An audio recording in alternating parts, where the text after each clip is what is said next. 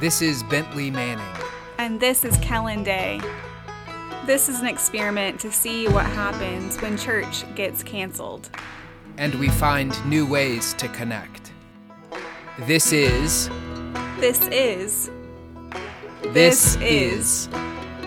Empty Pews. Hey, Kellen and podcast listeners, this is Bentley Manning. Hey, everybody, this is Kellen. Kellen, did you have a nice weekend? Oh, I did. It was very nice. Highlands was about as beautiful as it can be. How about it? It was nuts. I mean, we often give folks a weather report. Mm-hmm, we do. And But let's do it. Okay, so it was like 75.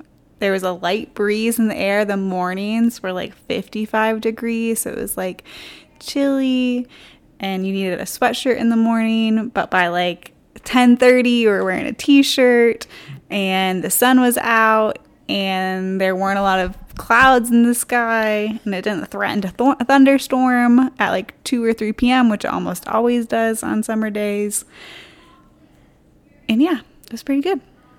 Kellen, I just want to pick up on the sweatshirt in the morning. There was a morning where I had shorts on and a sweatshirt. It was just like the best. That's like the business. It is. I know. It's my favorite outfit. I was so happy. Uh-huh. And maybe a cup of coffee, right? Mm-hmm. I mean, it was great. Anyway, so, okay, apart from the weather, is there something would you do this weekend? It was the 4th of July. I didn't see you except at church, I don't think. Yeah, it was pretty relaxing. Kai and I just hung out, and we went paddleboarding. We had some dinner with friends. We went to the lake with friends. We went and saw the fireworks on Sunday night in town. And I thought, I've never seen so many people in Highlands ever. There were so many people. It was kind of fun, though. It was like the sort of buzz. Yeah, like the buzz was in the air. Like, oh my gosh, like we can do this again. It was so joyful. Yeah. And there were like children everywhere. It was Lots awesome. of kids. Yeah. What about you? Thanks. I didn't know if you were going to ask. We had some dear friends come in from Birmingham, Alabama, spent the weekend with them.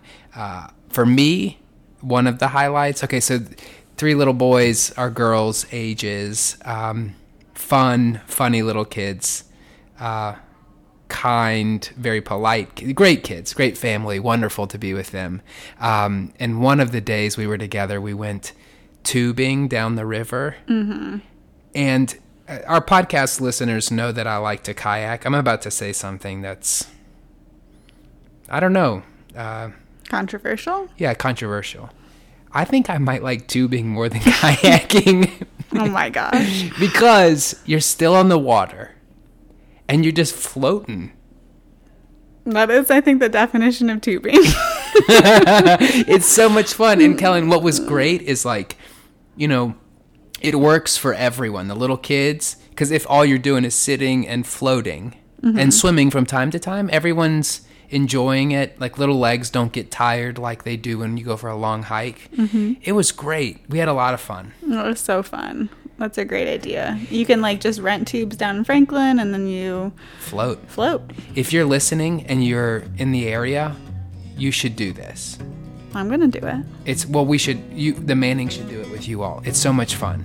Yeah, we'd love that. I got peace like a river, I got peace like a river, I got peace like a river in my soul. I got peace like a river, I got peace like a river, I got peace like a river in my soul. I got joy like a fountain, I got joy like a fountain, I got joy like a fountain in my soul.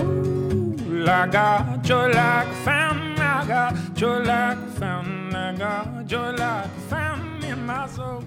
So, our podcast fam probably doesn't know that we, for the last almost 2 years maybe, have a tradition every Thursday of getting sushi together and eating lunch together. It's our kind of, it's just our thing. It's what we do every week. And this past Thursday, we went to get sushi, and Asia House doesn't serve lunch anymore. Shocking. It was shocking. It was, I mean, the word devastating might seem like an overreaction to our listeners, but in my heart, it wasn't an overreaction to be devastated. Well, and I think, Kellen, part of the devastation, people that are listening are probably thinking to themselves, Kellen, Bentley, get over it. Just go get a hamburger, right? Mm-hmm. But there's something, and I think maybe in particular for priests within the Episcopal Church, I mean, I don't know about you. Well, I do know about you. We love ritual. Mm-hmm. And there's something in particular about sushi, I think, that has a kind of form and ritual to it, which speaks right to my liturgical heart. Yes. And specifically, like, what we ordered, there would be like multiple items, and so we'd have the same, like, we eat this first and then this and then the sushi. And so to have that taken away, you know, like on Thursday we just got a burrito, which was very yummy, but it's not the same sort of like delicate and intentional lunch like sushi is. Anyway, it's very sad, and I'm still kind of just processing this loss. Do you think you're like in denial? No, I think I've accepted it. I just feel sad about it still. Well, one of the things, this is maybe my own denial. I think that it might be temporary. The sign says that they're open for dinner. And you should all go to Asia House and get their sushi. It's very good sushi. They do a wonderful job. It's awesome. And yeah, you should totally support their business. And I'm still going to get sushi from them. It's just not going to be on Thursday at noon with you like we've been doing for the last couple of years. Yeah, we're going to be eating burritos. Anyway, change is hard, and I just need to like name that for us. Lost, so lost, without you here, without you.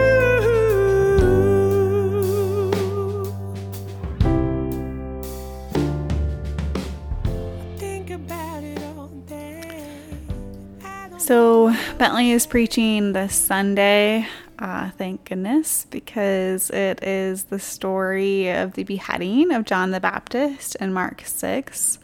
And it tells of when John the Baptist was imprisoned because Herodias, Herod's wife, did not like that John the Baptist was telling Herod that it was unlawful for Herod and Herodias to be married because Herodias was originally Herod's brother's wife. Anyway, Herodias didn't like John the Baptist, but Herod did, and he was kind of protecting him even though he had imprisoned him.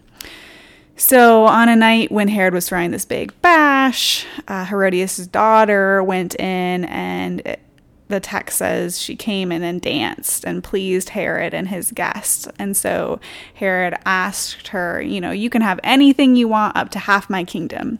And she went to her mother and asked her what she should ask. And Herodias said, the head of John the Baptist. And Herod could not refuse this request because he had promised the girl in front of all his guests. Even though he was deeply grieved, he sent his guards to behead John the Baptist, and his head was brought out on a platter. And then his disciples came and took the rest of his body and laid it in a tomb.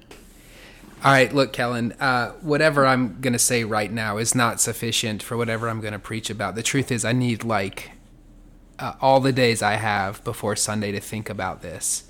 You could always preach Amos or Ephesians. Right. But I feel like you're not going to back down from the challenge. It feels like something needs to be said about all of this. I mean, it's awful. The whole thing is awful. I mean, from start to finish. It is tragic. Absolutely. Right? Yes. I mean, Herod's awful. His wife is awful. John the Baptist is very innocent. And you've got this young woman dancing for him, and he's like, she's family. The whole thing is kind of gross, right? Yeah, I think it's intended to like sort of, prickle our sensibilities. Right. And so maybe the first thing to be said is that the world is not as it should be. yeah, specifically in this text. Yeah. Yeah. All right. I think the other thing that might be said about this is that the kind of faith or the commitment that John the Baptist had was a threat to people around him. And so I think one of the lessons, one of the things that it's a challenge to the reader is to ask the question, how much does your faith come into conflict with other parts of your life? Right? Is your faith, your commitment to Christ, something that really doesn't have any implications beyond you kind of showing up to church on Sunday? How will it affect your life? And for John the Baptist, it meant everything. And so I think one of the though this is a very disturbing, strange, unsettling reading, on one level, I do think it's a challenge to the reader to say, how does your faith affect your life? And does it come with any cost at all? Like at all? Or have you found a way to kind of just make everything so tidy that there's no sacrifice involved? And I think that's one of the questions that might come out of this reading. I don't know, Kellen, what are you thinking? I think I'm thinking about the character of Herod here, who is both in this place in Mark, but later in the Gospel of Mark, he's sort of fascinated and respects these sort of interesting real persons like John the Baptist and then Jesus at the end of Mark's Gospel. And he kind of like wants to be close to them. But in the end, his loyalty falls incredibly short, right? Like he's too interested in his own honor at the party to sort of save John the Baptist's life, which is in his power. And then when he sort of goes and sees Jesus at his trial, he has power to sort of say to Pilate, free this man, but he doesn't do that then either. And I'm not sure what Mark's doing with the character of Herod. I know that he's sort of implicating him. He's sort of an anti-hero. That insight is enormously helpful for me, kind of thinking through what I was trying to say. I think Herod is an example of someone whose belief or understanding of Christ and what Jesus has done really, in the end, makes no difference. Yeah.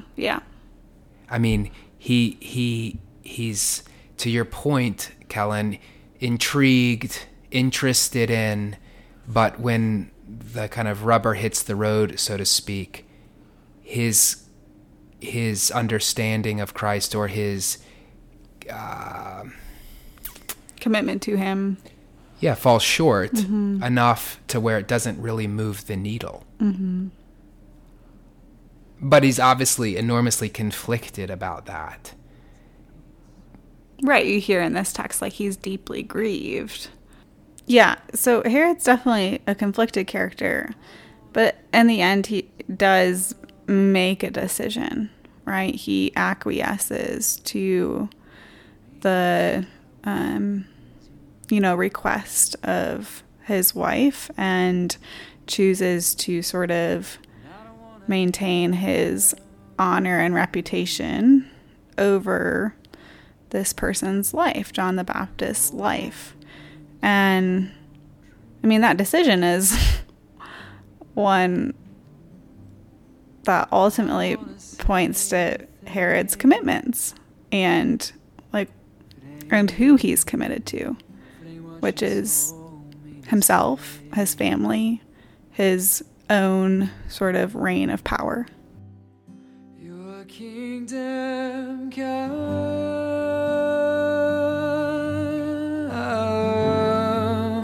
your will be done.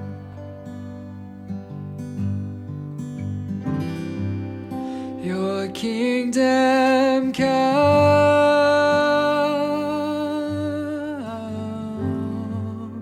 your will be done.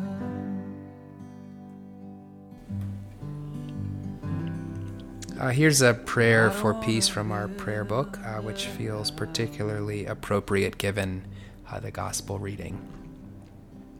Eternal God, in whose perfect kingdom no sword is drawn but the sword of righteousness, no strength known but the strength of love, so mightily spread abroad your Spirit that all peoples may be gathered under the banner of the Prince of Peace as children of one Father, to whom be dominion and glory now and forever.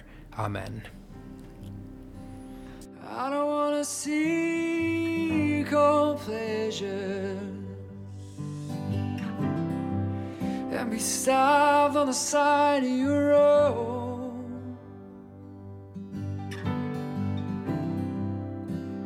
And I don't only want to love those who have loved me first to find I was never merciful.